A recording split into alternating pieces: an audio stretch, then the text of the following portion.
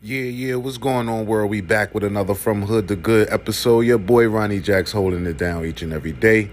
At an asterisk. That's not something new. I'm gonna continue, but I figure it was relevant recently. But anyway, check this out.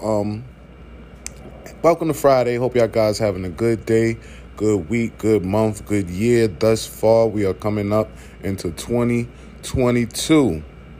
Man, time flew this year. It's crazy, but I just want to take this time, 10/22/2021, to remind myself, if you started, keep going. If you haven't started, start.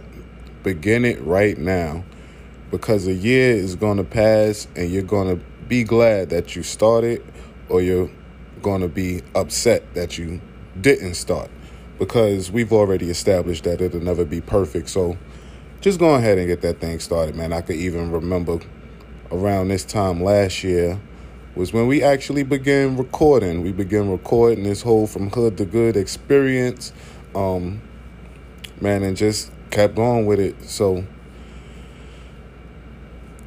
start or keep going. And I'm speaking to myself definitely on that one. So spread love is the Brooklyn way. Continue to love on your loved ones. Y'all be blessed. Close out this year strong.